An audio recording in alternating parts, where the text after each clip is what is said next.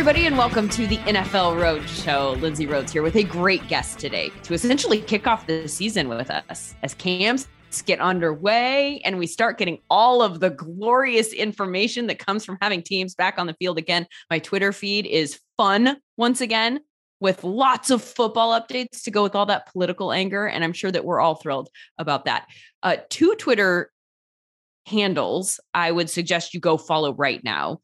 Sharp Football, the feed of my guest today, Warren Sharp, whose football preview book we are going to be discussing today, and 32 beat writers. That's the handle. It's a great aggregator account. And I know that word for some reason has a negative connotation to it, but I mean it in the literal sense of the word. They follow all of the beat writers in the NFL, and they consolidate their most interesting and pertinent tweets about the teams into one feed. So you can scroll their feed, like during training camp, it comes in very handy, and see what happened around the league that day and also who is reporting what. And I know that I've also found beat writers to follow on Twitter through that account because I see their tweets pop up there from time to time. And man, have there been a lot of those tweets in the last few days. That's like a full-time job to scroll through and find out information about all 32. A ton of updates as teams get up and running. Very interesting to me out of the gate, some of the PUP decisions, right? So most notably, there are a couple of guys at the top of the list. James Robinson is not starting on PUP after tearing his Achilles in week 16 last year.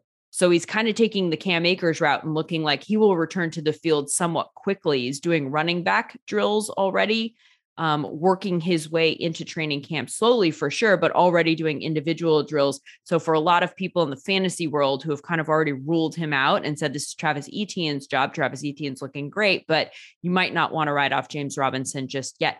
Also notable, Michael Thomas is not starting the season on PUP, which means that he's out there on the field practicing with the Saints. That's a guy who we haven't seen in a couple of years. And if he looks even remotely close to the Michael Thomas that we remember him being before he started dealing with all these injuries, oh boy, that would be huge for the Saints. I think their season in to some degree rests on that status. And then also from a fantasy standpoint, he's somebody you can get pretty late considering the talent, right? Like they've baked in the big question mark that goes along with him. So I think he's a really interesting person who to keep an eye on in terms of how his ADP shifts in the next couple of weeks, because it might only go up from where it is right now. Hollywood Brown is banged up in Arizona. He hurt his ankle last week running routes, so they're going to be cautious with him to start camp. It's not necessarily like big news, but obviously you would like your brand new wide receiver to be on the field, getting those reps and establishing some chemistry with your newly paid and highly monitored quarterback, Kyler Murray. I'm not going to get into the homework that they're making him do, but how weird was that little aside in his contract that he has to study independently for 4 hours every week. The fact that they put that in writing in the contract is not necessarily a great sign that relationship is getting off to a good start. Raheem Mostert is not on the PUP list. He's ready to compete with a very crowded running back room down in Miami. Chase Edmonds, Sony Michel, Myles Gaskin, Salvin Ahmed.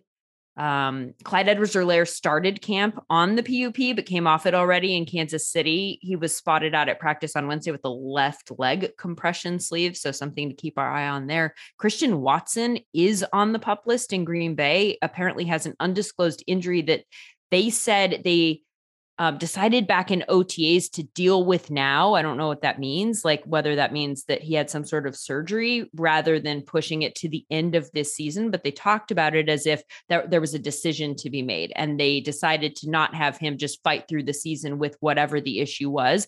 And they dealt with it at the time. So that's something that we'll be looking for information about. The rookie receiver there obviously has a little bit of pressure on him, right? Because they're looking for people to step up for Devontae Adams, and it won't necessarily all fall on him, but certainly part of it will. Antonio Gibson opened training camp on a side field. I hate that news after missing part of mini camp with a hamstring injury. So he's a little bit banged up, and that's just not what we want to hear out of the gate for him. Debo also working out on the side, but it sounds like they'll get a deal done there soon. And I'm pretty sure that is related to a contract situation as opposed to an injury. Michael Gallup is on the PUP list, coming off his ACL injury, but Mike McCarthy talked about it as if everything was progressing fine, says he's in the fourth quarter of his rehab. So even if he misses time during training camp and maybe at the beginning of the season, maybe somebody that would be a candidate to come back fairly soon. For Chris Godwin, there's no time frame for a return. And I have a lot of questions about that. I feel like we've shifted in the last few weeks to talking about him as somebody who will come back sooner rather than later. I feel like even just, a few weeks ago, we were talking about him maybe missing a good portion of the season in terms of his return. And now I'm not 100% sure what that looks like, but I do think you have to think it's interesting that they signed Julio Jones to a 1-year, $6 million deal. I'm not totally sure what I expect to see from him, and I don't want any part of him in fantasy. He didn't do anything for Tennessee last year and kind of bogged down a lot of fantasy teams. So from that standpoint, I'm not particularly interested. They've talked about hoping that he will make up for the lost production from losing Gronk, as opposed to talking about, him as somebody that they're signing because of Chris Godwin's injuries. So Julio Jones, an interesting signing there, gives you another big body, but I think he's going to be pretty far down the depth chart, relatively speaking. They also made the Kyle Rudolph signing official at tight end. There are some weight updates that have been, it's that time of year. I'm not totally interested in the weight thing personally. Gabe Davis up 6 pounds from last year. Zach Wilson weighs 218. Who cares? What you're anyway? Traylon Burks has lost weight since minicamp. Anyway, so this is also the part of the year where there are guys that pop at camp, on air, by the way, not even like against a defense and in no pads. And I tend to, and I think a lot of people do, in an effort to find a hidden gem for fantasy, kind of end up overthinking some of the stuff that I hear right about now. Like, did I make the right decision to drop Quez Watkins in Dynasty? Which, I mean, come on. We're talking about Quez Watkins, but all of a sudden then today he scored 2 touchdowns on day 1 of camp in Philadelphia. I'm going to try not to beat myself up about dropping him. And I'm going to try and put that into perspective with, where he likely fits into that offense. Denzel Mims, another name that all of a sudden day 1 of camp, you are like hearing a lot of Denzel Mims. I implore you not to do anything with that from a fantasy standpoint, because I feel like this is totally overreaction season in terms of hearing a name that you've been waiting to pop and all of a sudden they have a good practice and people think it's notable that they have a good practice, but just try to keep it in perspective in terms of the other pieces that they have on an offense and what that could possibly mean. Denzel Mims is somebody that we talked about in the spring is fighting for a roster spot.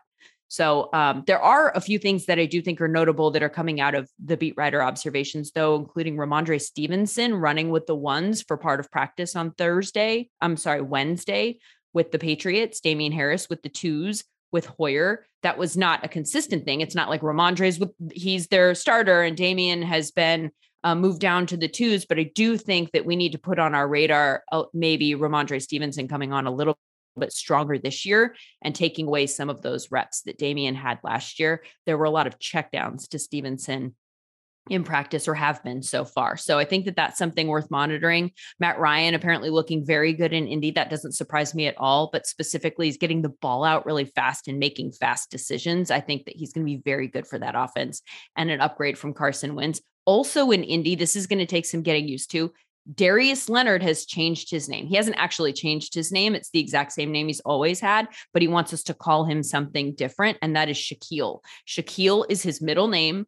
And apparently he's always gone by Shaquille. His family has always called him Shaquille. And he just felt uncomfortable correcting the media when he first got into the league, I guess. And they started calling him Darius because that's his first name. And now he doesn't feel uncomfortable correcting the media and wants us to call him Shaquille. So Shaq Leonard is now one of the linebackers in Indianapolis. And don't worry if, Darius leaks out a few times here and there, because that's bound to happen.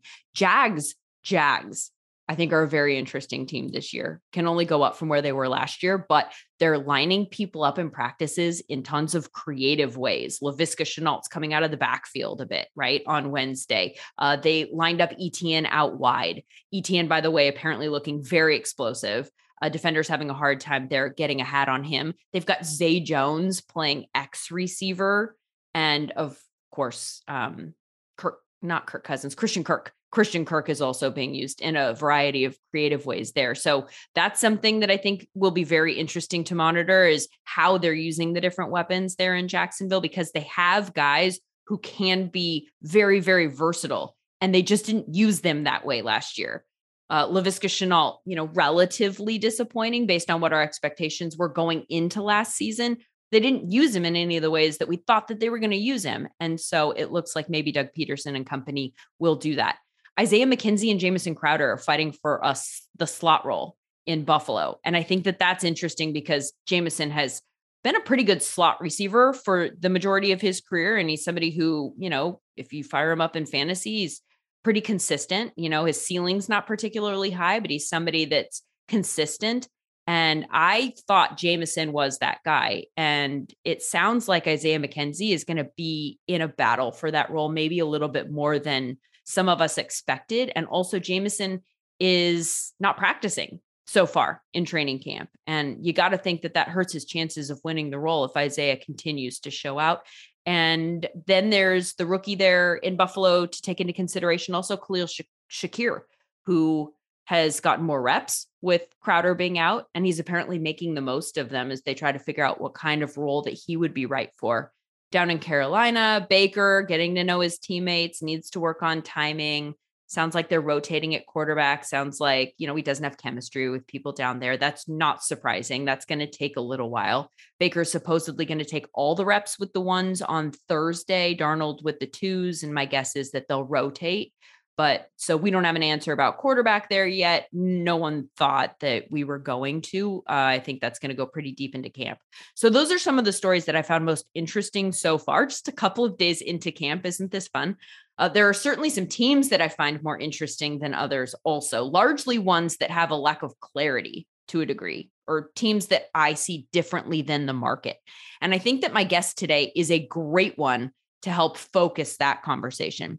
He recently published a season preview book that is 560 pages long. It has so much good information in it. And I know some of you are like, 560? That's insane. But I recommend it. Even if you're only interested in reading a few of the chapters, maybe about your team and then some teams in your division, maybe, looking for information about people that you're thinking about drafting for fantasy. Either way, it's worth it because the data that you're going to find in this book is so much more detailed and specific than you will find by turning on the TV and watching season preview stuff there. Sharp and his team have really dialed things down to what each team / player did well last year and what they need to do better. And as you're going to hear in our conversation today, we're talking about the kinds of things that I think teams are talking about behind the scenes, like coaches. Not like, hey, this guy needs to be better, but in what way this guy needs to get better? Which situations specifically? Are there clues about what the coaches might do to address the issues that we've seen in years past? Stuff that you wouldn't necessarily come up with on your own with your own eyes, even if you are a hardcore football fan. So again, I can't recommend the book enough. And as you're going to hear in our conversation, Warren has really made me think about a few things very differently, which I freaking love. So without further ado, let's break the huddle with Warren Sharp.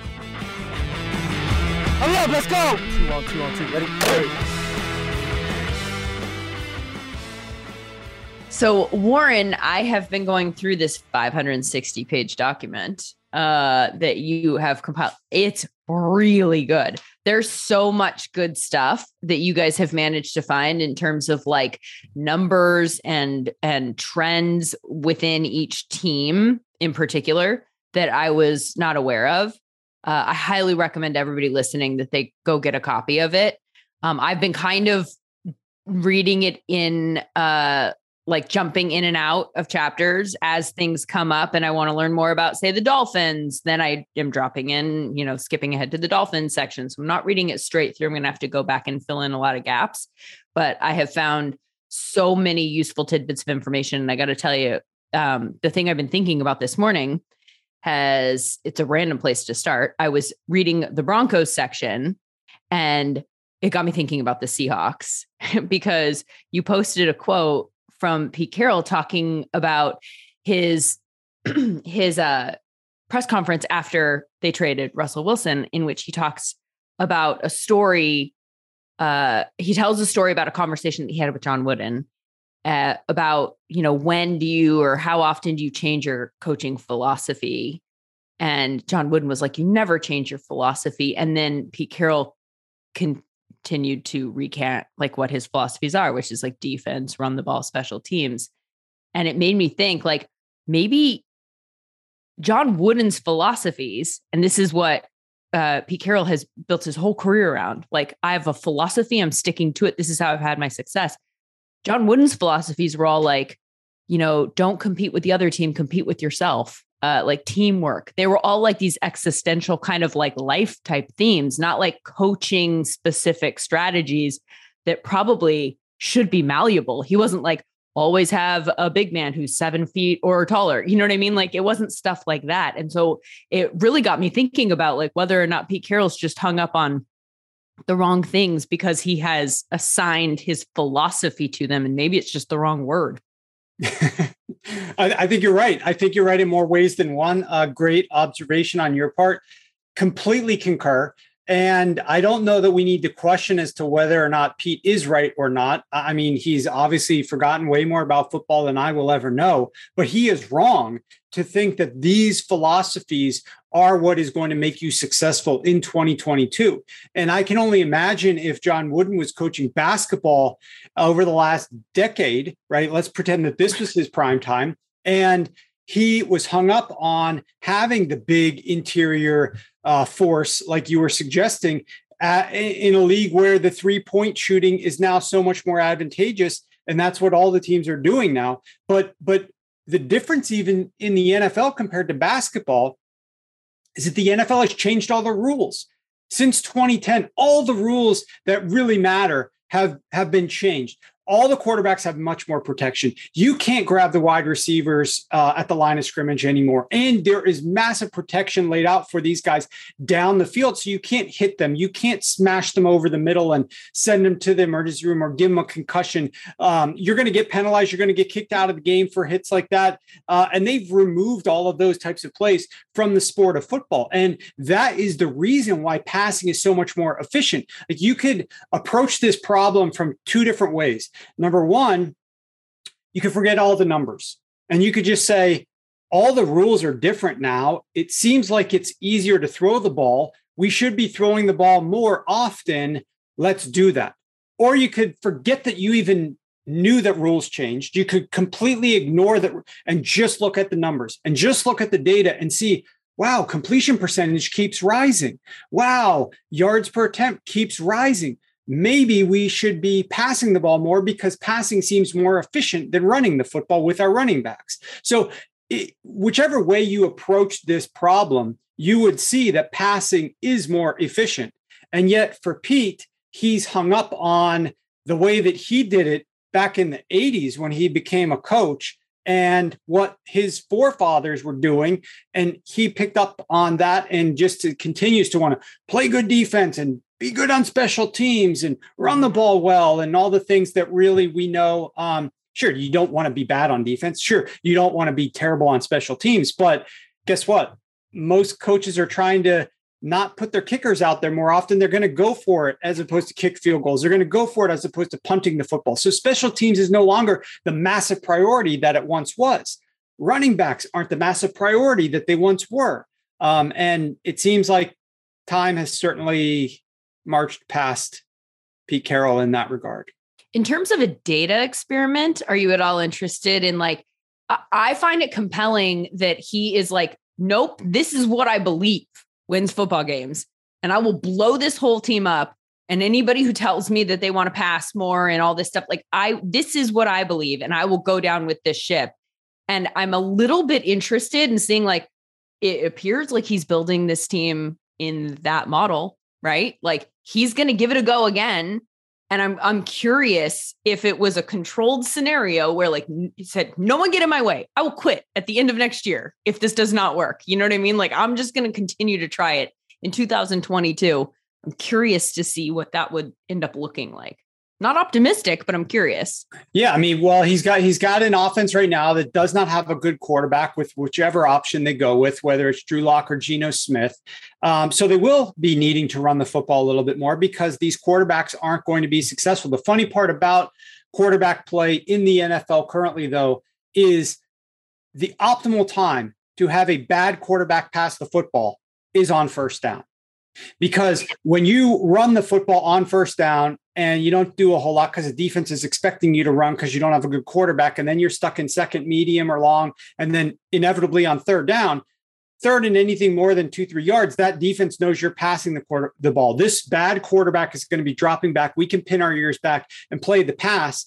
And we know he's probably not going to get past his first, maybe second read on these pass plays, and we're going to send extra pressure on him. That's where you make a quarterback look worse than what he actually is. But if that quarterback is passing the football on first down, he is going to be passing the ball into looks that defenses are planning to stop his running backs.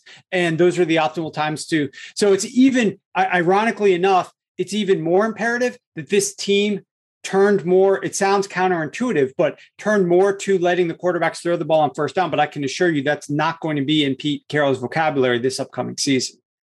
I think it's funny you bring that up because that point that you just made was my main takeaway about the Eagles chapter of the book, how Sirianni did specifically that last year with Hurts, had him out of the gate throwing in non-obvious passing situations to set him up for success, and how he was actually great on those plays, efficient, accurate, upright, didn't see a lot of pressure. And then when the teams figured out that that's what they were doing, they defended them accordingly, a lot of light boxes. So Sirianni pivoted away into the more run heavy approach that we saw later in this season. I think that's a really good sign that you've got a good coach on your hand, somebody that's willing to make a change like that and is paying attention to how to set his players up for success. I'm interested to see how Mike McDaniel coaches in that regard this season, since it's his first year as a head coach. And he has a quarterback whose confidence he's going to need to build up in the early going and also develop as the season goes on.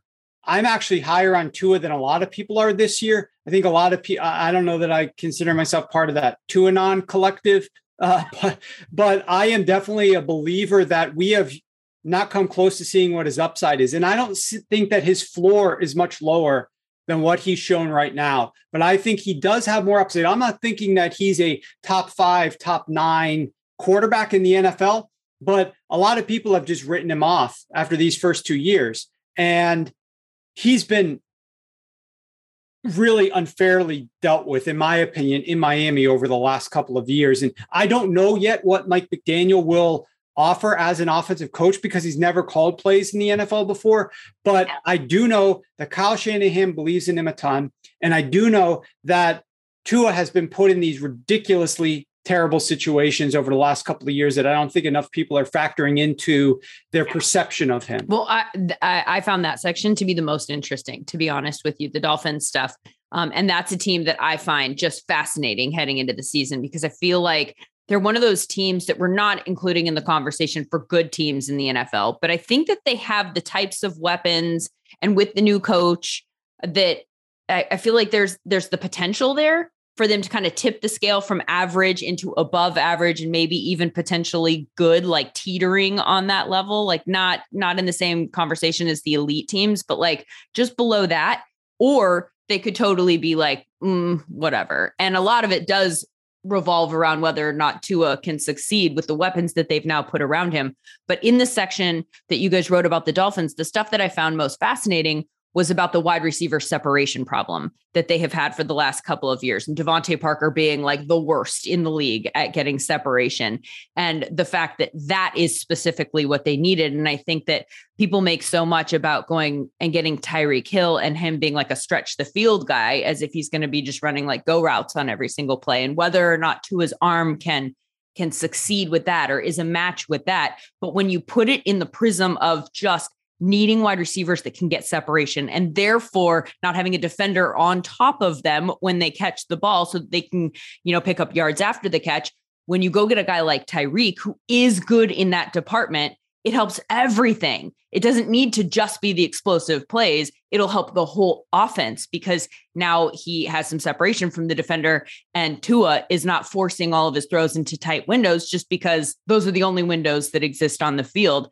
I thought that all of the stats and the way that you guys explained the addition of Tyreek in that context really kind of opened my eyes and made me look at the offense in a different way.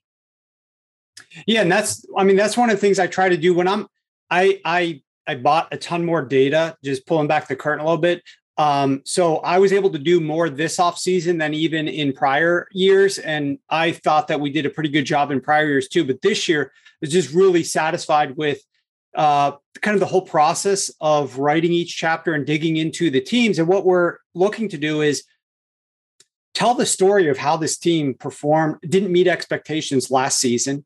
And then what do we think they're going to do this upcoming season via new coaching staff potentially and new players that the team has added, and then new philosophies or further growth and development from some of their current players. And so, we're uncovering things that not as many other people out there are discussing. And so specifically with the Dolphins, I don't think a lot of people realize that Chan Gailey was Tua's first offensive coach in the NFL. And this guy, no shame in being a grandparent. Hopefully all of us maybe are one day, but this guy was a retired coach who was a grandparent, just loving his grandbabies for a couple of years before he was convinced to come back to the NFL to coach specifically Ryan Fitzpatrick, because he was Ryan Fitzpatrick's former coordinator. This was during the COVID offseason. Tua was rehabbing a catastrophic hip injury and wasn't taking any reps with the first team, wasn't doing as much stuff as the rest of the guys.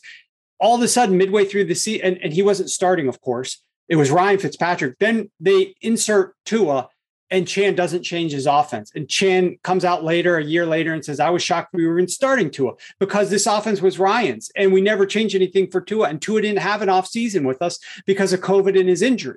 And then you go into last season, and literally 10 days before that season started, this team did not know which of their co-offense coordinators was calling the plays. And I can only imagine the difficulty for a quarterback in his first year starting, dealing with that nightmare. And then, of course, you have the separation issue with you, which you mentioned, and he had nowhere to go with the football. Every time he's reading the field on his first read, second read, guys are covered. So it wasn't just a Tua problem. Every single one of those quarterbacks led the league in aggressiveness, which is Next Gen Stats. You can go to their website. You can look at aggressiveness for quarterbacks, and Ryan Fitzpatrick right up there in the top 5 out of 40 different quarterbacks. Tua, top 5. Jacoby Brissett, top 6 or 7, I think. All these guys, they had to throw to covered guys because none of these receivers were able to get open.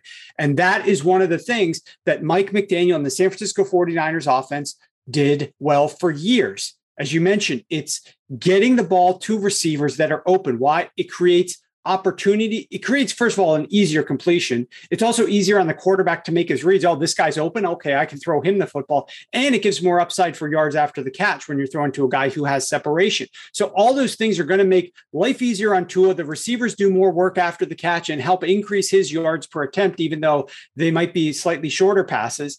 And that's going to help progress this offense. The one concern that I do have with the Miami Dolphins, though, is just that we don't know what Mike McDaniel is going to do offensively. What's his philosophy? I know that this run game is going to be better. The run game last year was atrocious. That also didn't help Tua whatsoever. This run game is going to be better. The O-line is going to be better. They have better running backs. But are they going to run the ball too much on first down? Remember, Mike McDaniel was the run game coordinator for the 49ers for a little while. So are they going to be too focused on running the ball and not trust Tua enough to throw the ball? Or are they going to throw the ball on some of these first downs and open things up for the run game at that point? We saw a guy like LaFleur, who was the 49ers pass game coordinator. He went to the New York Jets last season as their offense coordinator. And I wrote in the Jets chapter, I don't know what he was doing.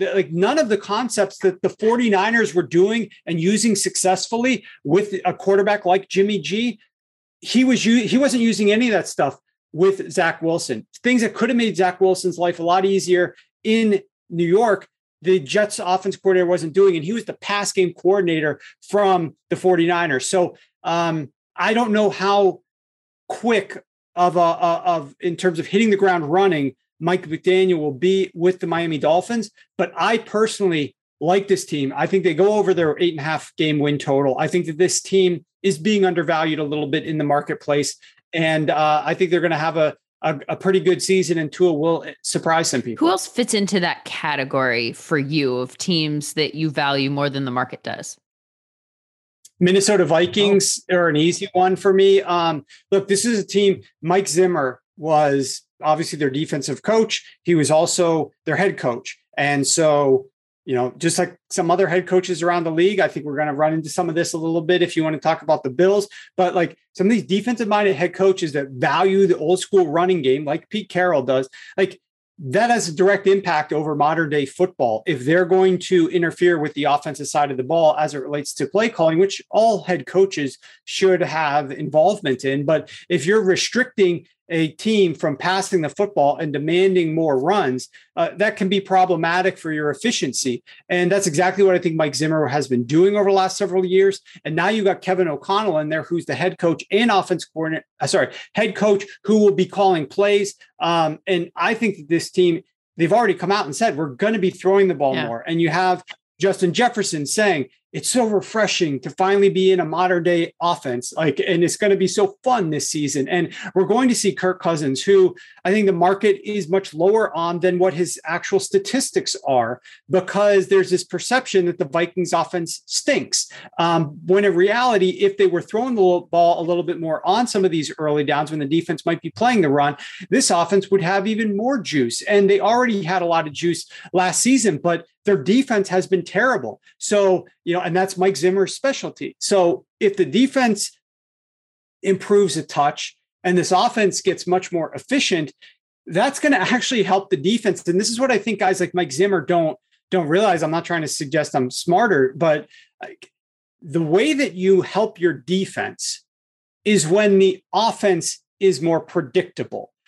In the modern day rules construct, the rules are all designed to help offenses, as we already discussed, and they've been changing these ever since like 2010 in the name of player safety, which obviously was important, but it also had residual effects of helping scoring, and that helps fantasy football interest, and that helps interest in your game in general. So more people are tuning in. They don't want to watch 3 to 6 final score games left and right. They want to see 33 to 36 final score games. So at any rate, all these rules have changed. The only way that offenses can kind of push chips back and give the defense an upper hand is by being predictable. Well, how do you, as an offense, make the other offense predictable, your opponent's offense predictable? The only way that you can do that and have a say in how predictable your opponent's offense is by getting a lead. If you get a lead, if you come out in the first half, play aggressive, throw the ball on early downs, bypass third downs, get into scoring range, put up points. Now in the second half, your opponent's offense has to be more predictable. They're losing on the scoreboard. They have to start chasing your offense, and that's going to help your defense. The way to help your defense is not to try to run the ball offensively and slow the game down and keep your defense resting on the bench. And now somehow, because they're more rested, they're going to play better. That's actually not the way that you're going to help your defense. You're going to help your defense by making that offense have to throw the ball all the time. And now you know what to do as a defense. You know what's coming. Especially with the knowledge, and then going back to the Pete Carroll and the run the ball and all this stuff that you guys mentioned toward the top of the book in terms of primary takeaways.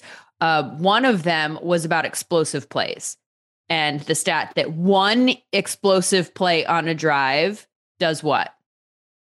Oh, it increases the 10. I don't know the exact number you're quoting, but I know that one explosive play of 15 plus yards changes a drive from having a 5% chance of scoring up to a 50, I think it's 50 or 55% chance of scoring. It's enormous. And I don't think people consider it nearly enough. And this is where me talking to some coaches, you have to balance the desire to be efficient and simply avoid third downs with the need to sprinkle in some obvious explosive play targets and dial up plays that are generating explosive gains. Because, I mean, it's absolutely ridiculous. I don't think people realize how impactful those big chunk plays are at scoring points, which is ultimately the goal of any offense, is not to take up a certain amount of time on your drives or not to avoid X number of third downs, or like all those things might be good, but it's bottom line score points. When we can massively increase our ability to score points by getting one of these explosive plays, you need to figure out ways to incorporate that into every single drive. Okay. So keeping that in mind, which are the offenses that you feel the most confident can do that on a regular basis? Like for me, and this is kind of taking the question in a different direction. There's a lot of talk, and I know that, we can get into the mathematics behind the Bengals regression conversation. Where I struggle with that is that I see an offense where I like all of the offensive weapons across the board. Love the quarterback. There's work to be done at the quarterback position. I see that as room for growth as opposed to room for regression. Like he's going to regress to a mean after year 2. Like the fact that there were some holes statistically in his game, I look at that as a good thing based on what they were able to accomplish with that being the case. That wide receiver core is, find me a better one. Those 3, I think you would probably take, or at least would be in the conversation for the group that you'd want to take. The running back, Joe Mixon, had a great year, and they upgraded the offensive line. So there's a conversation about regression that centers around, I think, their harder schedule. Clearly, it is going to be tougher. But I see this as a team that can outscore anyone. I think it's built that way. And part of it is linked to that explosive plays. Like, anything can be happening on a drive, and I trust the fact that Joe Burrow can hit either T. Higgins or Jamar Chase, or if the need be, even Tyler Boyd, and the big play can happen. Yeah, I think for me, I don't disagree with you whatsoever in the Bengals. A lot of their explosive plays actually came on shorter passes that they then turned into gains. And this is something that Andy Reid does really well, and Kyle Shanahan does really well. 2 totally different reasons why. Andy Reid has a great quarterback in Patrick Mahomes. Kyle Shanahan has a quarterback that kind of need to help hold his hand a little bit in Jimmy G. But both coaches understand the value in making life easy on the quarterback, no matter what his talent level is. He could be a first-year rookie, or he could be an all-pro, Pro Bowler year in, year out like Patrick Mahomes. If you can make that quarterback's life a little bit easier, you should go ahead and try to do that.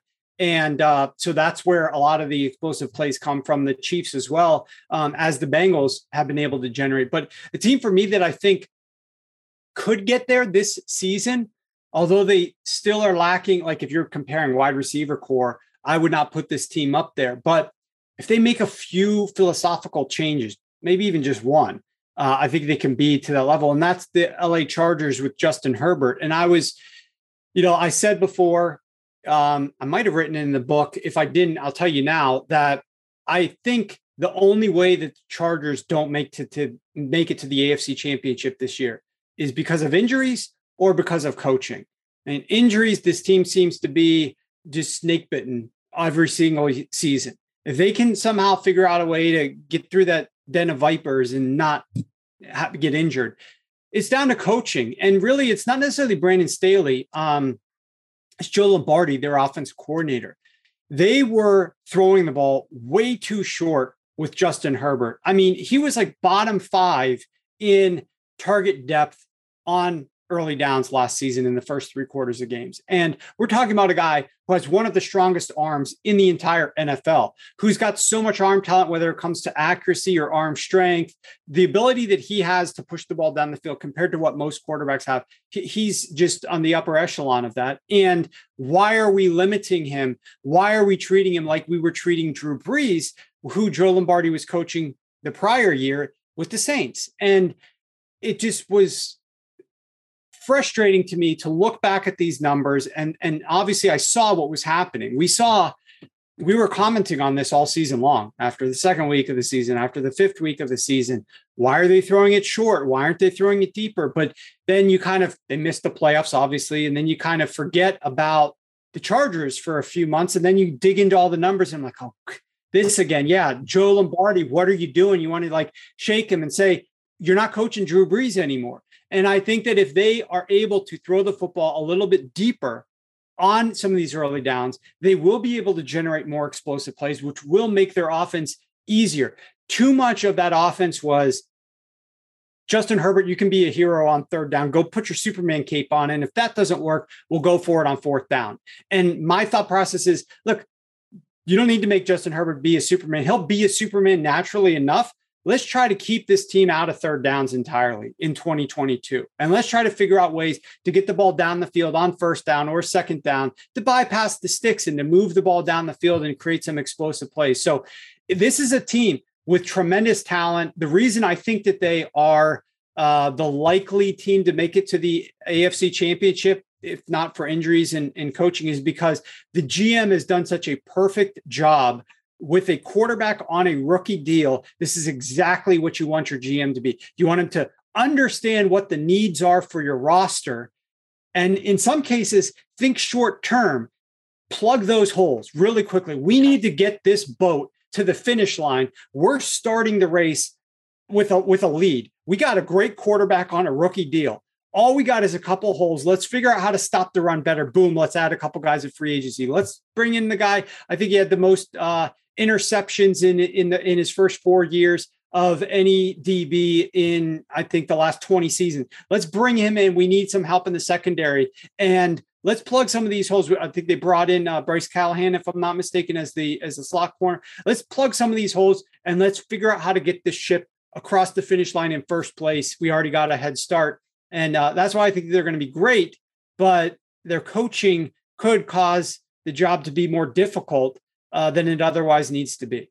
100% agree with everything you just said there about the way that they've built this roster. I feel like this was a team that, like, before free agency, I was like, bet this team for the Super Bowl odds, because they're going to go get the pieces this offseason. They have the space, and this is the build, right? Year 3, rookie quarterback. You know, you've got the one. Go for it now because you can afford to. You mentioned something there, though, that I want to go back to when you were talking about the Chargers and you were prefacing the conversation, and you said it was not because of the wide receiver core. What do you not like about that wide receiver core? Because I think most people, you know, I'm seeing Keenan Allen and Mike Williams go pretty early in fantasy drafts. So I think that might catch some people off guard. They just don't have it. This is more of just like a build. They don't have like that deep burner speed that I think is useful enough in football to stretch the field and to make life easier. Yes, they're going to hit Jalen Guyton, but a lot of these guys that they've got are Mike Williams, a great jump ball receiver, but he's not like a down the field burner. Keenan Allen is a great receiver overall. He's one of my favorite receivers. He's a route running technician. He knows how to get open. He knows how to sell his fakes and make life easier on his quarterback, but he's not a guy that's going down the field and stretching it for you. And so if there's one hole for this team, you know, I know that their right tackle is like not the greatest, but they're really good at the other 4 spots. I love their quarterback. They've got several good wide receivers. It's just that depth at the receiver position and or lack of a burner that if there's an injury or if you could have used that burner receiver a little bit more, that they are not going to have entering this season. And that's never the best spot to be in when you enter the season. Already know, okay, this is kind of a weakness of theirs. And I mean, let me look at what we ranked them. I'm opening my book here on the PDF and trying to see. I mean, it's not like we still rank them with the 10th best receiver class, but they just are lacking that upside burner down the field that they could have used. And hopefully they don't need this year, because I do think, you know, there's some value in taking this team to win the Super Bowl. What about the other guys that they have, like Guyton, Palmer? Is there one of them that has that? Guyton is that guy. Guyton is the guy who's going to get down the field for them and make those catches. But I just don't think that he's got that upside to his game that would make me feel confident. Okay, we're set here. Like, we're totally set here. He's the guy who's going to need to be that guy for them. But I would have liked to see an improvement upon him in free agency if possible. Since we're in the AFC West now, and that division is obviously, I think, the one that a lot of us are the most intrigued by, with, you know, a 1st to 4th situation that could be just like anybody. I want to ask you about the Chiefs, because I found what you wrote about them to be particularly interesting, since we were all trying to solve the puzzle that was their offense last year, in that they regressed, but as you pointed out. They still ranked first in every important drive statistic. However, they had the fewest drives in the entire NFL. So what did you find with that offense? And what do you think that their moves in the offseason, how do you read into them in terms of them being their answer to what you found? Yeah, the Chiefs are a tough read for me. The market is obviously down on the Chiefs. People are betting against the Chiefs. And I like to be a contrarian. So I obviously approach my research into every team from a completely clean slate, objective opinion. Like that's where it's like, oh, wow, here's this stuff about Joe Lombardi. Like I'm not walking into this saying like, I'm going to write X, Y, and Z about this team. Like I want to approach this from an unbiased perspective as possible. And you're looking at the Chiefs statistics from last year and it's like, this offense is still damn good. And yes, teams trick them a little bit with the too high shell and force them to figure it out on the fly during the season. Okay, we're going to have to throw it shorter. We're going to have to get the ball out quicker.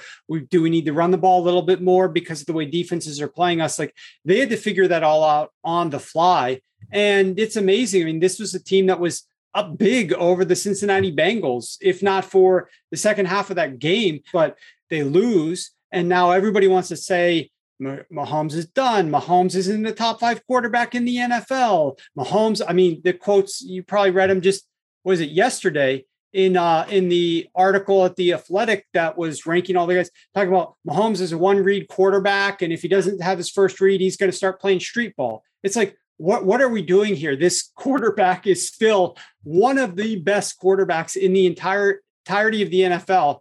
And he's still super young. He's got his whole future ahead of him. He's already won a Super Bowl. He's been to the AFC Championship like 3 years in a row, like 4 years, maybe. I forget exactly. Like he's been so many in the last. He's real good. Years. So here's the thing that I think, though, this team is going to run into this upcoming season is I want to see how defenses choose to play them without Tyreek Hill, because it's going to be a big chess match. Offenses should always be trying to impose your will first, but understanding what the weaknesses are in the defense. And maybe 2 months into the season, a month and a half, we'll start to figure out, okay, here's a trend. This is the way defenses are playing this team without Tyreek Hill. And then they'll have a better idea. But like, I don't know week one if we're going to see the same rate of too high that we saw against the Chiefs last season with Tyreek Hill there, where they're trying to prevent the over-the-top deep stuff down the field. Now, Marquez Valdes-Scantling can be that burner, and he had a high percentage of his targets in Green Bay down the field. He didn't catch enough of them. He dropped too many, but he still has that element that you have to defend. But you're probably not giving him the same level of respect as you would Tyreek Hill. So you're not basing your whole defense around what MVS may or may not be able to do. What I am interested to see is how much this team is going to choose to run the football this year, because, you know, it's not in Andy Reid's DNA, and I completely argue for passing the football. However, there are times when, like I said, you have to play to take advantage of what the defense is doing against you.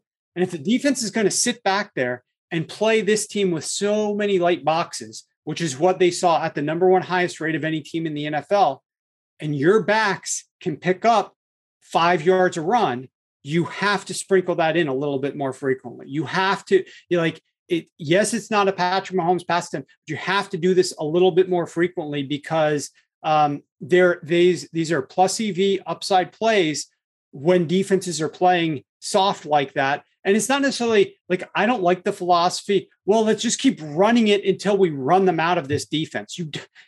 No, we still want to be a pass first offense here. We're not trying to run it so much that somebody starts jamming the box with defenders, but you have to run the ball a little bit more when you're getting so many looks where the defense is clearly playing the pass and letting you get 5+ yards. Like, we know we're going to get 5 or so yards on this run play, but we might be able to block it up in a certain way to spring this for a gain bigger than what we would have on a pass play. So let's try to work some of that more into our offense this season. Yeah, I found the numbers just because I have them in front of me for this one. In terms of the efficient but not explosive, clearly tied to the too high, it looks like. Mahomes ranked 32nd in early down target depth at 6.6, which was down from 7.7 in 2020 and 8.6 in 2021. So you have to think that has to do with the way that the defenses are playing them. Do you think they're getting rid of Tyreek was specifically tied to that because they wanted defenses to play them different so that then they could become a little bit more explosive and not have to play it so, close to the line to a degree? No, I think that the reason that they ended up getting rid of Tyreek was a contractual reason. Like, I don't think that they would want to lose Tyreek. I think once the wide receiver market's top was taken off, and you're already paying that much money to Patrick Mahomes, you can't. They couldn't find enough ways to give Tyreek as much money as he wanted while paying Patrick Mahomes and still build out the rest of those 51 players on your active roster to a certain level of strength. So I felt like they unfortunately had to make a tough decision. And they probably did not want to make that decision. No team wants to lose a player the caliber of a Tyreek Hill. I think that they were kind of forced into that. That's why it's so important with the rookie deals to take advantage of that, because once the quarterback gets paid and the way that some of these modern deals are working out, GMs aren't stupid. So you got the Chiefs GM and the Bills GM. They did the same thing. They paid Josh Allen. They paid Patrick Mahomes, but that first year of that new deal was still super cheap. It was like the quarterback was still on his rookie deal from a cap perspective. And so they could still build out a good roster into that next year. This was the first year that last year was the last year that Patrick Mahomes, even though he had his new contract, was cheap on the cap. This year, his cap hit has rocketed up. Obviously, they weren't paying a cap hit like that for the last 4 years. Now, all of a sudden, they have to pay a ton more to the quarterback, which is why Josh Allen and for the Buffalo Bills, this year is so important because he got paid, but he's still cheap on the salary cap this year. And after this year, his cap hit's going to go up a lot. And that means the Bills might be losing a key wide receiver in 2023. So it's just kind of wide receivers aren't as important as a quarterback. You got to pay your quarterback, and sometimes you're stuck a little bit. You kind of alluded to this earlier with regard to the Bills. Do you think that Sean McDermott is going to push them to run the ball a little bit more this season? I do. I definitely do. The way that I view the Bills is it's interesting, and some of this could be wrong. This is my opinion. But we saw a couple instances last season where in post-game press conferences where the performance didn't go so well in bad weather games, such as against the Indianapolis Colts and against the New England Patriots in that win game, Sean McDermott comes out and basically put his offensive coordinator, a veteran offensive coordinator who led him to the AFC Championship and had him in a great record for this upcoming season too, on the hot seat. Not necessarily like you're going to get canned, but I'm not happy with the way that we are calling plays. I'm not happy with. And so if that's bubbling out into the press conferences, imagine what's going on behind the scenes, right? There had to be instances where Sean McDermott was pissed at Brian Daboll and they were arguing back and forth about the run rate and the physicality. The problem is Brian Daboll in this case was right. I mean, this offensive line could not run block. When they tried to run the ball on first down, it was terrible.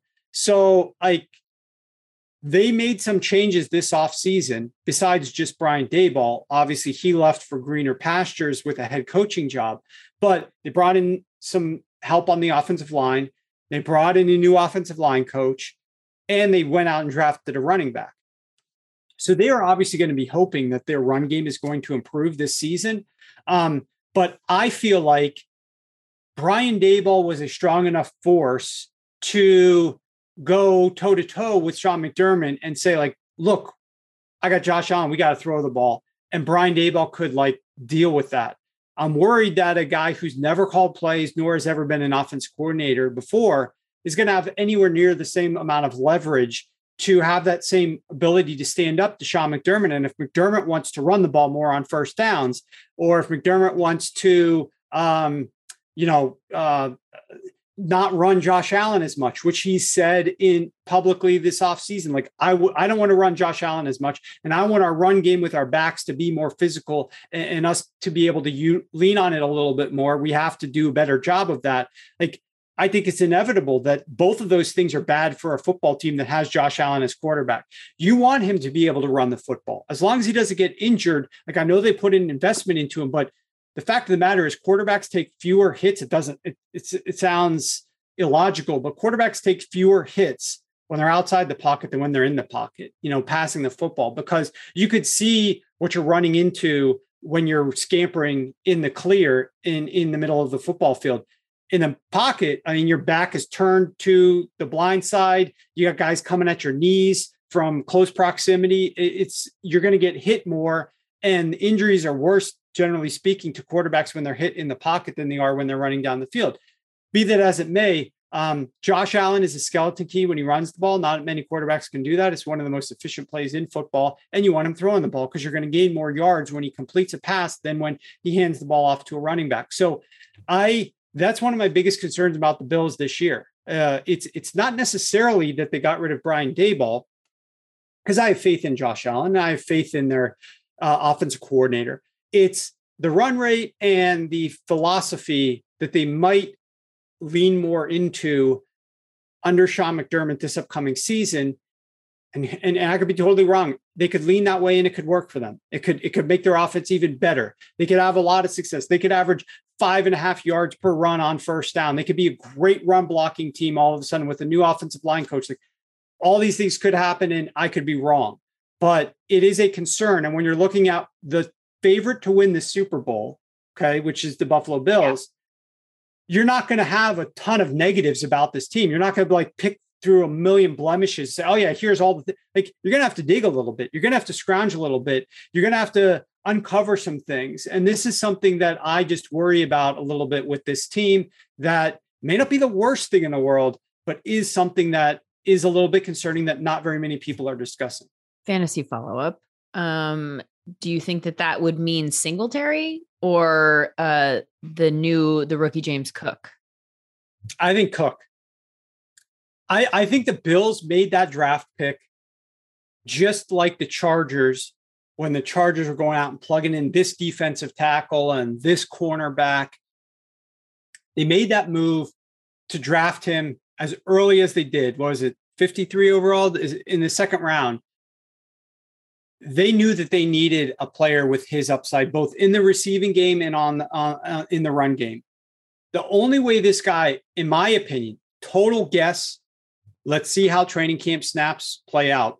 But my position right now before camp is starting is that as soon as this guy's ready to handle pass pro, and this team doesn't have to be 70% run when he's in the game because they can't call passes, but and the defense knows it because he's not good at pass pro. As soon as he proves himself in pass pro, he's your number one back. I mean, rookies all the time take on the number one role out the gates. Najee Harris last year. We see Saquon Barkley several years ago. We see guys, they're drafted in the first round. Boom, this is our starter. He's going to take the workload for us. So I think he's much better than Singletary. I think Cook has higher upside than any of the backs they have there currently. And as long as he's getting in the game, which is going to be prove yourself in pass pro, in my opinion, he's your guy. Whether it happens in week 1 or week 5, or I don't know that right now. Let's see how the training camp plays out a bit. Okay, here's a team that I really want to get your opinion on because I feel like I am malleable in terms of where I stand on them. The Ravens are a team that I love the way the franchise runs. I love the way they draft. The front office makes smart decisions. I think the coach is a very good coach. They're a team that I always expect to be competitive and in the mix. Okay. Lamar, they didn't have him for, stretches last year. That hurt them. They were still good, but maybe weren't able to hit their ceiling. Now we're looking at this year's team. And with the assumption that Lamar is healthy, I think people have high expectations for the Ravens. But when I go and I look at the roster, and I also presume that they're going to score points, and I assume that they're going to have a certain degree of success, I can't see where I think it's going to come from, though. When I look at the roster, this is not, like I said about the Bengals earlier. I can go, love that guy, love that guy, love the guy. All of these people I like. And then you put them together and it's easy to see how it could come together. With the Ravens, there's a projection happening, I think, in the larger marketplace that we like the Ravens, but none of us are totally sure about why or like what it's going to look like. The wide receiver corp, I don't know. You know what I mean? Like they've got Mark Andrews, they've got Lamar on offense, and then the rest of it is a big question mark for me. So I can't quite figure out if I think that they're going to be good just because they're the Ravens and all the things that I already mentioned, or if those holes in the roster that I see, I should be paying more attention to. What do you think? I think both are valid positions to argue. I do have concerns. This team has never given Lamar Jackson the weapons at receiver like other teams have done. Most teams, I was tweeting about this, I don't know, last week or so, but most teams, when they drafted quarterback in the first round, they have this cheap rookie deal. They may not be spending a lot on the wide receiver the first year that this guy starts, but by year 2 and year 3, like these teams are spending top 10, top 5 cap hits on their wide receiving core. The Chargers are doing it for Justin Herbert. Like you can go down the list. Every single one of these teams is spending significant money at the wide receiver core to help their young quarterback. And the Ravens just aren't. You know, the Ravens cap hit for wide receivers this year is dead last in the NFL, like literally number 32. And it's so crazy. It's crazy. And they've never done it for Lamar. And I know that this is like, oh, well, this is a run first team and whatnot. But last year, they lost all their running backs in the offseason. They had to switch. They went from the number 2 most run heavy team for 2 straight years to the number 7 most pass heavy team last season. And Lamar still had this team as the number 1 seed in the AFC in December. So then he got hurt. Obviously, then they lost 5 straight games and they fell out of the first seed and they fell out of the playoffs entirely. But even with those receivers last year and the impediments that Lamar's been dealing with, it's Lamar. Like it's Lamar is what makes this thing work. And their offensive line is the same thing. I mean, their offensive line, interestingly enough, this year, they're finally going to be outside of the bottom 10 in offensive line cap hit, which they had been in his first 4 years in the NFL. This year, I want to say they're number 5 in cap hit devoted to the offensive line. So they made some improvements along the offensive line this year. If these guys come together, my opinion, they're going to shift a little bit more back to the run because they don't have the talent at the receiver position. Not maybe number 2 most run heavy in the NFL, but they're going to get a little bit more run heavy. They're not going to be the 7th most pass heavy offense in the league like they were last year. I think their backs, if they're healthy, are going to be fine this season. And this defense is just much better. Like this defense is way improved. And so if injuries are not going to hurt them, especially in the secondary, this team is like one of the, I forget what we rated out them in the secondary, but let me just scroll down here and see. Number 5 best secondary in football. Like if this secondary, if they can, it's going to be imperative, be efficient on offense and score points in the first half. Force that other team then to come back on you throwing the ball in the second half into your great secondary. And I think the Ravens are going to be fine. I think that they are a candidate to make the playoffs. You have to lay a little bit of juice to do that, but I bet them to make the playoffs this year. I think this is a team that people just forget what their story was last year. I mean, now that I'm talking about it so much, more people are realizing it, but like people look at, oh, this team went 8-9 last year and missed the playoffs. And they don't remember that this is like a run first team that lost all their backs before the season started. They're signing dudes off the street. I mean, this is where like 2 days before the first game, Latavius Murray signs. I mean, Latavius Murray has been nowhere. This is a team that during the season had to sign Le'Veon Bell. What has Le'Veon Bell been doing? Nothing, but they brought him to Baltimore because they had nobody. They had nobody. So like, I mean, they wanted to run the ball and they had no running backs and they had to change their philosophy on the fly. And they still were the number 1 seed in the AFC in December. I mean, the upside of this team is great. They have to tweak some things though, Lindsay, like offensively, they need to help make Lamar's life a little bit easier. And I think that this is a great landing spot potentially for a free agent wide receiver.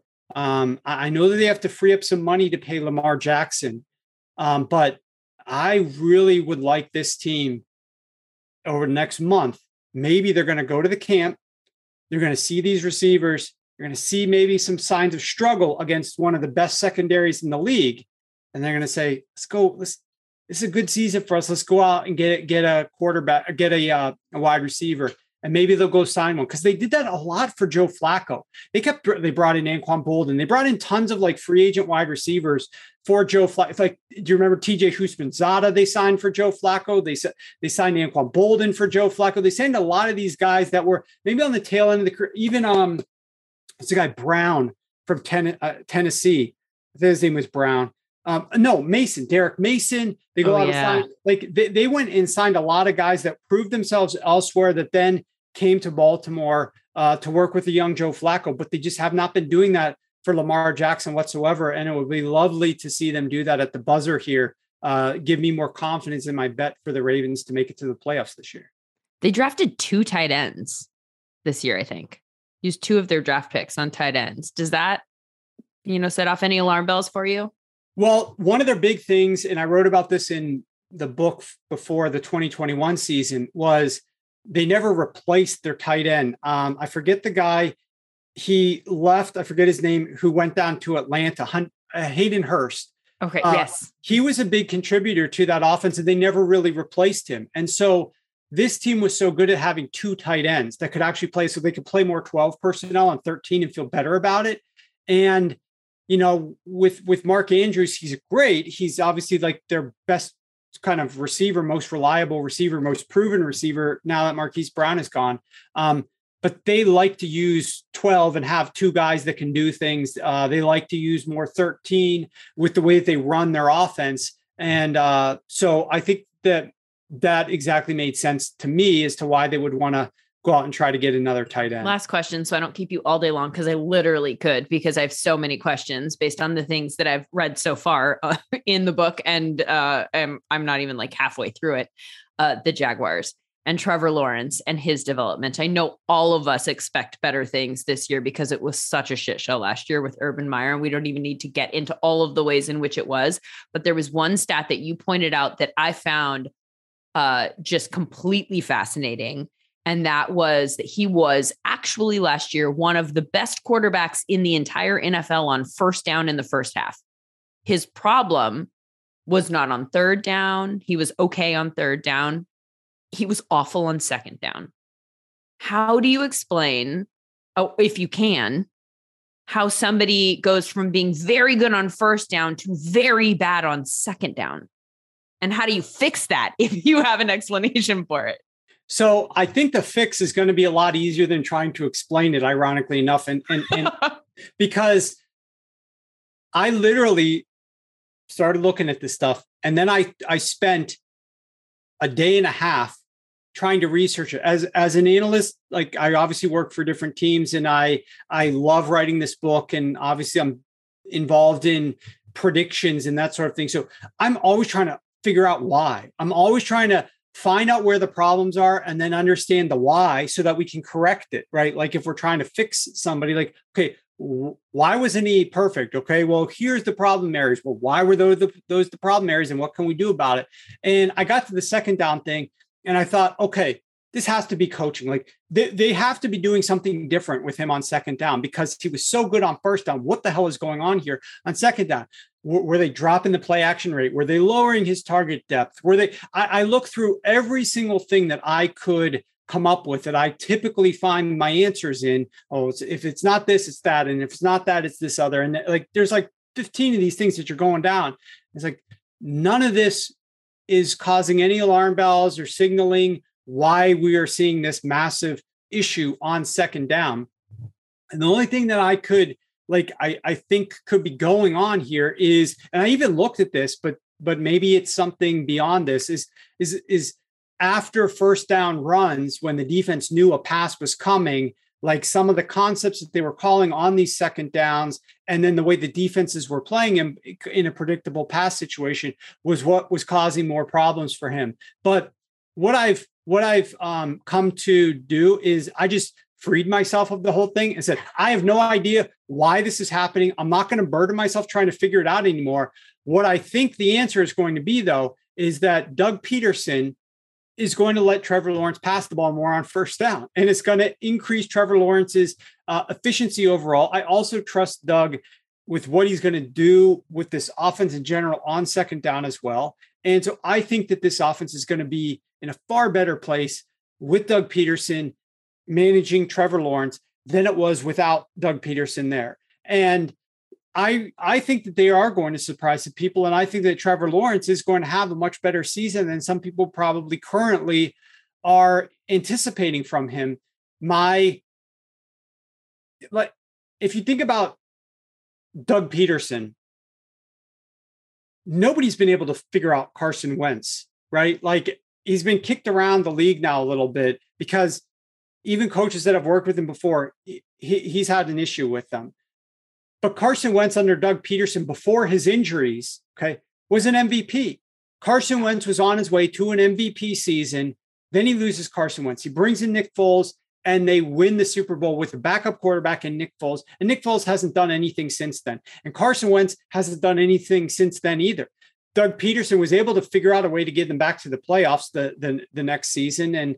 But this team has not been, the Eagles were not great after Carson Wentz's injury. And then, who knows what's going on with his attitude and all this other stuff, but something clearly is not right. Why all these former guys that have worked with him want to get rid of him. But at any rate, there's something to be said for the way that Doug Peterson can get his players to play well. And I think now he doesn't have to work with a broken Carson Wentz. Let's see what he can do with a healthy, young, talented prospect like a Trevor Lawrence. And so I think is going to be a secret, unrecognized, I don't want to say unrecognized, but like under-discussed upside to what Trevor Lawrence is going to deliver this season. And whatever weird thing was going on second down, I think is going to be gone. And I think the first down, whatever it was. And on first down, they're going to pass the ball more, and we're going to see a better Jacksonville Jaguars team. Now, of course, getting to the playoffs probably means winning the AFC South, because if you're not good enough to win the AFC South and you're like the number 2 team in the AFC, we got too many other good teams in the AFC this year for you to probably make it into the playoffs as a wild card.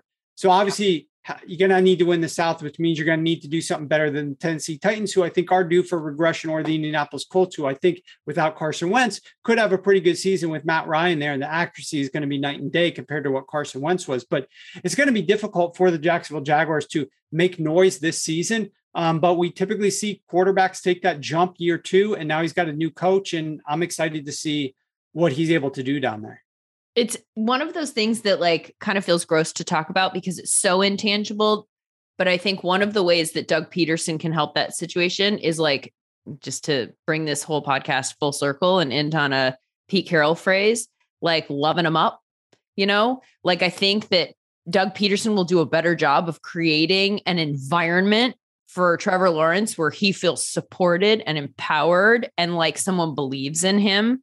And I think that small mental shift, if you're not playing scared and you're not you think somebody believes in you, you feel like you're freed up to go be your best self and make a mistake and know that that's okay too. That's how you're going to grow as a quarterback. And I think that's what this year is all about for the Jacksonville Jaguars. Just get Trevor Lawrence to take that next step, flush last year out of your brain, then turn your attention to winning as a team next year. This isn't your year. You're not going to the Super Bowl this year. I think going back to your point about the Vikings, I think O'Connell could do that for Cousins too, because it seemed pretty clear last year that Cousins was maybe in an environment where his head coach was a little bit frustrated or sick of him.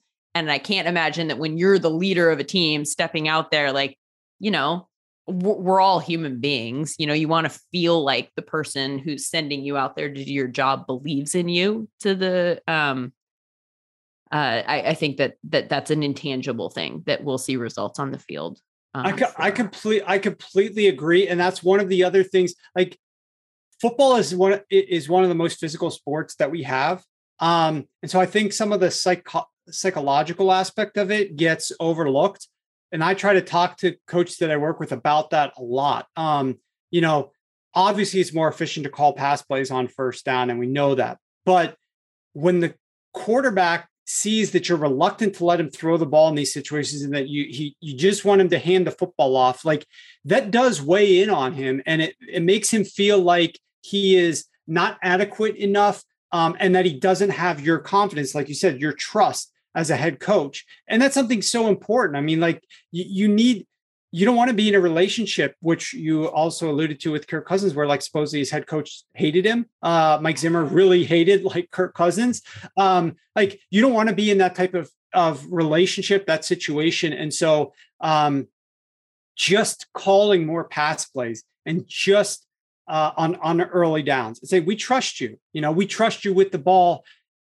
We're going to give you the best coaching. We're going to put you in the best position. This is another thing, like I think Brian Daboll is going to have to deal with in New York. Like I wrote a lot in the New York Giants chapter about just the coaching that was going on there and the play calling with Jason Garrett and Joe Judge and all the just egregious, all of the, can you imagine those players, how little confidence they have in coaches right now? Like 100%. Coaches just putting them in horrible situations and do we trust this guy? Like, how are we going to go out and perform if his play is not going to work? Like not even just last year. Like think about Daniel Jones, Daniel Jones and like what he's actually dealt with since he's been in the league. And now people are willing to throw him away.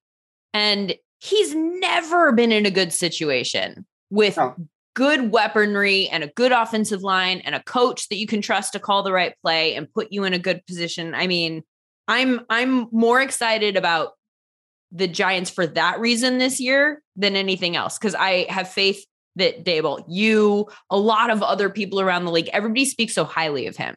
So I don't know what he'll be like as a head coach, but I have faith that he'll at least like do the bare minimum to put his team in some good situations. We'll finally get an answer about Daniel Jones. Well, yeah, to your point, I mean, looking at the numbers last season, it literally felt like the Giants just wanted to get this team into third and manageable situations. Like their whole offensive philosophy is like, let's just get into third and manageable, guys. Like, let's not try to run a draw. Let's not try to do too much on early downs to lose the game here. Let's just get into third and manageable. And Daboll is going to play, let's stay out of third downs entirely. It's going to be night and day situation there. Daniel Jones dealing with Jason Garrett and Mike Shula in his career. Now he gets to deal with Brian Daboll and Mike Kafka, who's a brilliant coach as well, who came from Kansas City as Patrick Mahomes' former quarterback coach. They got some great coaches on that offensive side of the ball. The roster still very problematic, no wiggle room, thanks to Dave Gettleman and the lack of cap space. Give this coaching staff some patience. I'm not expecting them to move mountains this year, but once they can start get some of the players in that fit the system that they want to run, it's going to take a couple of years. Like this is definitely a team that's finally, in my opinion, pointed in the right direction as long as ownership is patient with them. Yeah, I totally feel like if they end up the season as an average team in the NFL, that's a win for me. They're a team for me where I just want to see growth. I want to see potential. I want to see like reason for optimism, much like Jacksonville. You don't need to do all of the things this year for the season to be a win. In my opinion, I think that the Giants fit into that category. Warren, I can't thank you enough for doing all of the research that went into this book. Again, 560 pages, and I cannot recommend it enough. I am somebody who reads NFL stuff just all day long. And the fact that you were able to find so many stats and trends and things that were not on my radar is I think a testament to the work that you've done. And again, if you read this book, you're gonna find stuff that you didn't know that'll make you think about your favorite teams a little bit differently. So thank you so much for that. Is there something that people should know about wearing? They should go to get it. I know that you have it pinned on your page, a link to it, and I will as well tweet out a link.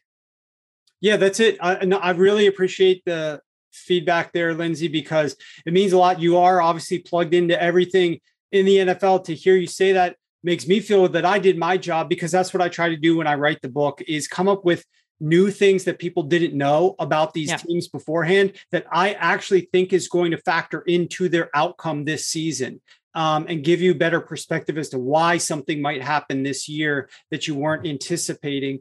The link is up at sharpfootballanalysis.com. It's a PDF, and definitely we're giving away some printed books because it's 564 pages.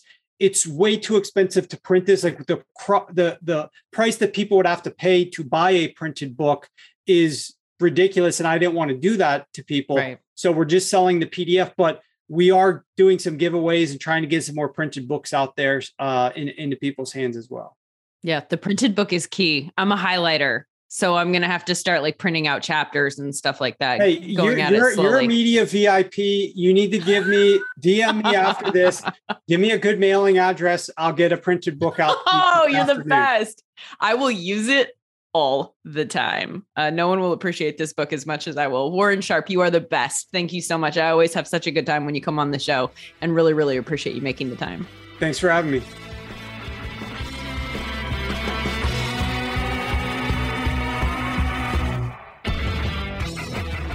Isn't he great? And again, his Twitter handle is @sharpfootball. Go there. Get the information from him. Get the book. You will not regret it. And you can find me on Twitter also, Lindsay_Rhodes. I'm Lindsay Rhodes NFL on Instagram. I'm always eager to hear your feedback. If there's anything that you found particularly interesting in this podcast, if there's something that you would be interested in hearing moving forward, I'd love to hear the feedback. Also, if you want to leave that feedback on the podcasting platform that you're listening on, that would be great too. It helps us reach more viewers. A review, a star rating, a like, a subscribe, all the things that keep the NFL Road Show going as part of the SiriusXM Sports Podcast Network. Andrew Emmer, who is amazing, is our producer. As always, Marissa Rivas is the director of sports podcasts for SiriusXM. And Steve Cohen is the SiriusXM Senior Vice President of Sports Programming and Podcasting. And that is a very long title. Have a great weekend, guys. And I will see you back here again next week with so much more to discuss because training camps are underway.